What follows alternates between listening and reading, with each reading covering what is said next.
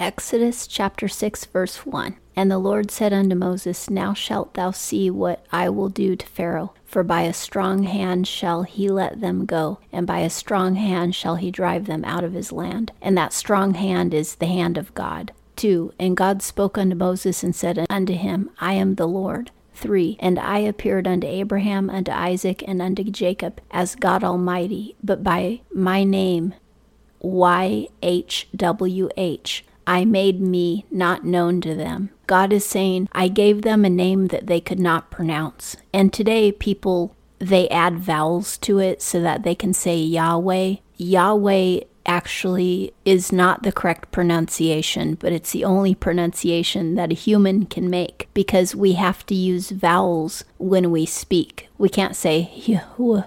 It's YHWH, and that's pretty much impossible to say. That's why people stuck the vowels in there and turned it into Yahweh. He said, they can't even say my name. And that's why he calls himself I am, because we can say I am, and it really perfectly describes who he is. As far as a name, the only thing he's given us is YHWH. 4. And I have also established my covenant with them to give them the land of Canaan, the land of their sojournings, wherein they sojourned. That land originally belonged to the son of Ham, but Ham was cursed, and Abraham was blessed. And so Abraham is now inheriting the land of Canaan.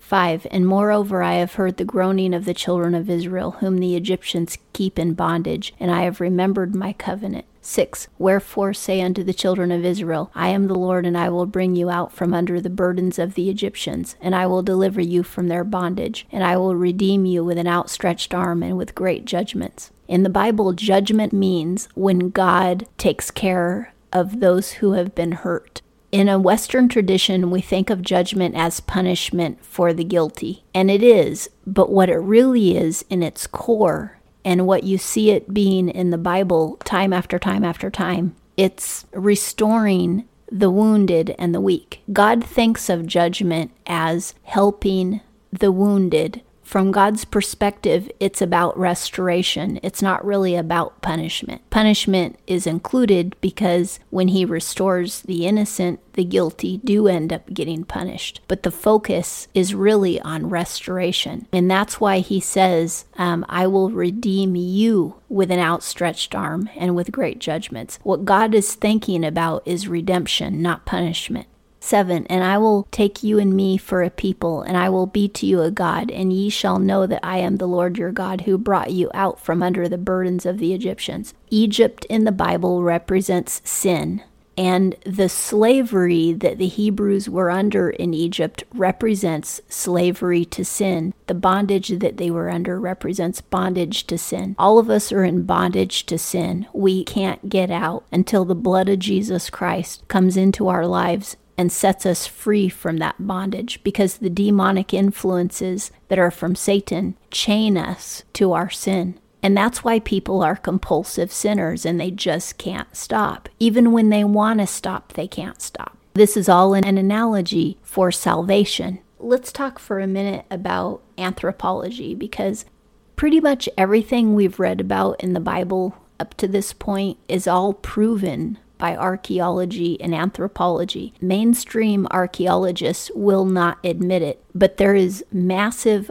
overwhelming evidence of everything that we've read about in the Bible so far. There's overwhelming evidence of the flood, geological evidence of the flood. There's overwhelming geological evidence that Sodom and Gomorrah and all the circuit cities in the Jordan were burned with sulfur that came from the sky. The sulfur balls are still there. Noah's Ark, the imprint of Noah's Ark is still resting on the mountains of Ararat. The tomb of Esther is still in Iraq. The tomb of Abraham still exists. The tomb of Rachel still exists, but archaeologists won't admit it. Also, there is evidence of Joseph and the Israelites being in Egypt around 1750 BC, and when they were there, they were called the Hyksos. There's lots of archaeological evidence that they existed in the same place that was called Ramses when the Old Testament was written. But when Joseph's people lived there, it was called Avaris.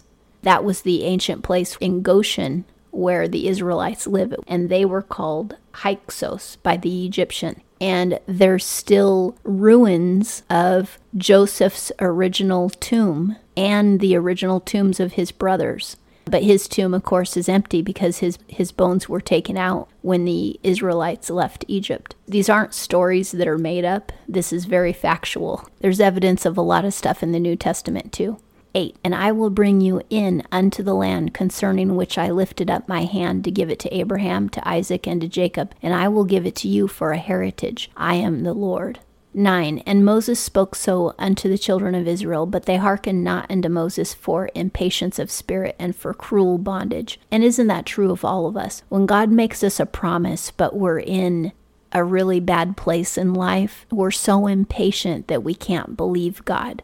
If it doesn't happen now, we don't believe it's going to happen at all. When we have our back against the wall, say we're in an abusive situation, or we're dealing with poverty, or a life-threatening illness, we become so much like caged animals that nothing can give us peace. And so that's how the Israelites were at this time. Even though God had promised to set them free, they didn't believe it. All they could see was where they were at that point. They were still slaves. And they're just kind of like, we'll believe it when we see it type of attitude. 10. And the Lord spoke unto Moses, saying, 11. Go and speak unto Pharaoh, king of Egypt, that he let the children of Israel go out of his land. 12. And Moses spoke before the Lord, saying, Behold, the children of Israel have not hearkened unto me. How then shall Pharaoh hear me, who am of uncircumcised lips? Moses says he has uncircumcised lips, but we know that Moses himself is circumcised. Babies always got circumcised when they were 8 days old. He was already circumcised before she even put him in the little ark and set him on the river. But here he says he's of uncircumcised lips. In the New Testament, circumcision is of the heart. It's a spiritual thing, and it means that you have repented of your sins. You want to follow God. You've humbled yourself before God. Uncircumcised lips would mean the infirmity of his speech impediment, whatever it was. He was not a good speaker. Because when you're circumcised, you're made clean.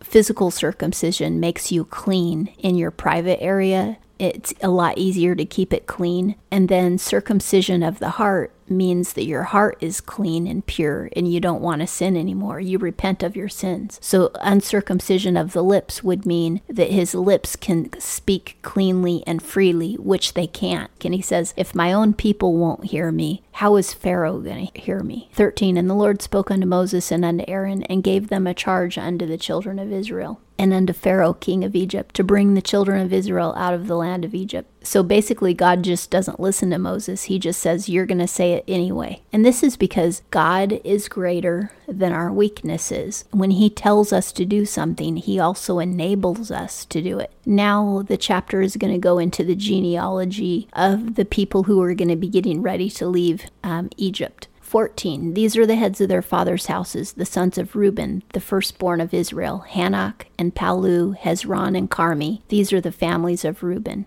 Those are the clans within the tribe of Reuben. 15. And the sons of Simeon, Jemuel and Jamin and Ohad and Joachim and Zohar and Shaul, the son of a Canaanitish woman. These are the families of Simeon. 16. And these are the names of the sons of Levi according to their generations, Gershon and Kohath and Merari. And the years of the life of Levi were 137 years. 17. The sons of Gershon, Libni and Shammai according to their families. 18. And the sons of Kohath, Amram and Zihar and Hebron and Uziel. And the years of the life of Kohath were 133 years. 19. And the sons of Merari, Mali and Mushi. These are the families of the Levites according to their generations. 20. And Amram took him Jochebed, his father's sister, to wife, and she bore him Aaron and Moses, and the years of the life of Amram were 137 years. This is when, in the really olden times, when people still got married to their near relatives because the gene pool was more pure. But as soon as the Israelites leave Egypt, God is going to set down the law that you can no longer marry your near relatives. But when Moses' relatives did it, it was not a sin because God had never told them that up to that point. 21. And the sons of Izhar, Korah and Nepheg and Zikri. 22. And the sons of Uziel, Mishael and Elzaphan and Sithri. 23. And Aaron took him Elisheba, the daughter of Aminadab, the sister of Nahshon, to wife, and she bore him Nadab and Abihu, Eleazar and Ithamar. 24. And the sons of Korah, Asher and Elkanah and Abisaph. These are the families of the Korahites. Now, so far, we've read about Reuben's family, and then it started telling us about Levi's family. And it's spending a lot of time talking about the Levites because Moses is from the tribe of Levi, and this is the priestly tribe. We just read in verse 21 about Korah, which is one of the clans in that tribe. And later on, after Moses leaves Egypt, Korah will come against Moses and challenge his leadership. And Korah will say, basically, I'm a better Levite than you are. I should take your place. And God is going to get really mad when Korah does that. 25. And Eleazar, Aaron's son, took him one of the daughters of Putiel to wife, and she bore him Phinehas. These are the heads of the fathers' houses of the Levites according to their families. 26. These are the Aaron and Moses to whom the Lord said, bring out the children of Israel from the land of Egypt according to their hosts. This chapter has just explained to you the genealogy of Moses, starting with Levi, who was one of the sons of Jacob. 27. These are they that spoke to Pharaoh, king of Egypt, to bring out the children of Israel from Egypt. These are that Moses and Aaron. So it's telling us twice, this is the very same Moses and Aaron who spoke to the king of Egypt, is the ones whose genealogy we just listed. Genealogy is important in the Bible because it establishes God's promise, because he did promise this specific family that from them would come salvation for the entire world, and that is Jesus Christ, and Jesus will descend from this specific family.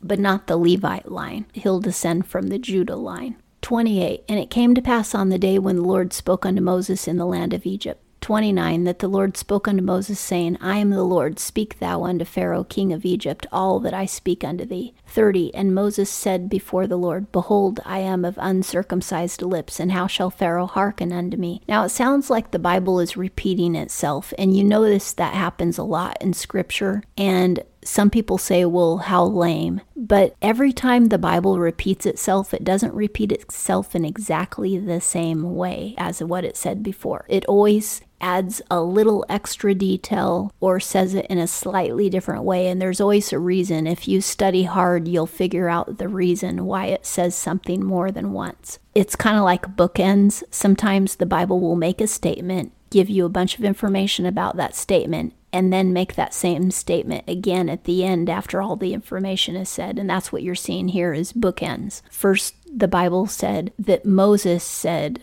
I can't do this. I have uncircumcised lips. Then it tells you all of his genealogy. Then it says this is the very same Moses whose genealogy we just gave you who said that he had uncircumcised lips, and he is the same Moses who was sent to Pharaoh. That way there's no doubt whatsoever that later on that people can say, well, it was a different Moses who said that, because you know how people love to twist the Scripture and come up with all kinds of wacky theorems. But if you read the Bible carefully, you're not allowed to come up with wacky theorems because it restates, it uses bookend statements, it adds more detail each time it tells you something. When we read the books of Kings and Chronicles, it's basically the same information told to you twice. But when we read it in Chronicles the second time, we'll get new details that weren't in the books of Kings. The Bible is awesome this way. It actually establishes how factual it is, and it keeps people from twisting the truth unless they just want to flat out lie, which a lot of people do. That's why you need to read your Bible for yourself, because a lot of people will tell you it says things that it never said. And that concludes Exodus chapter 6.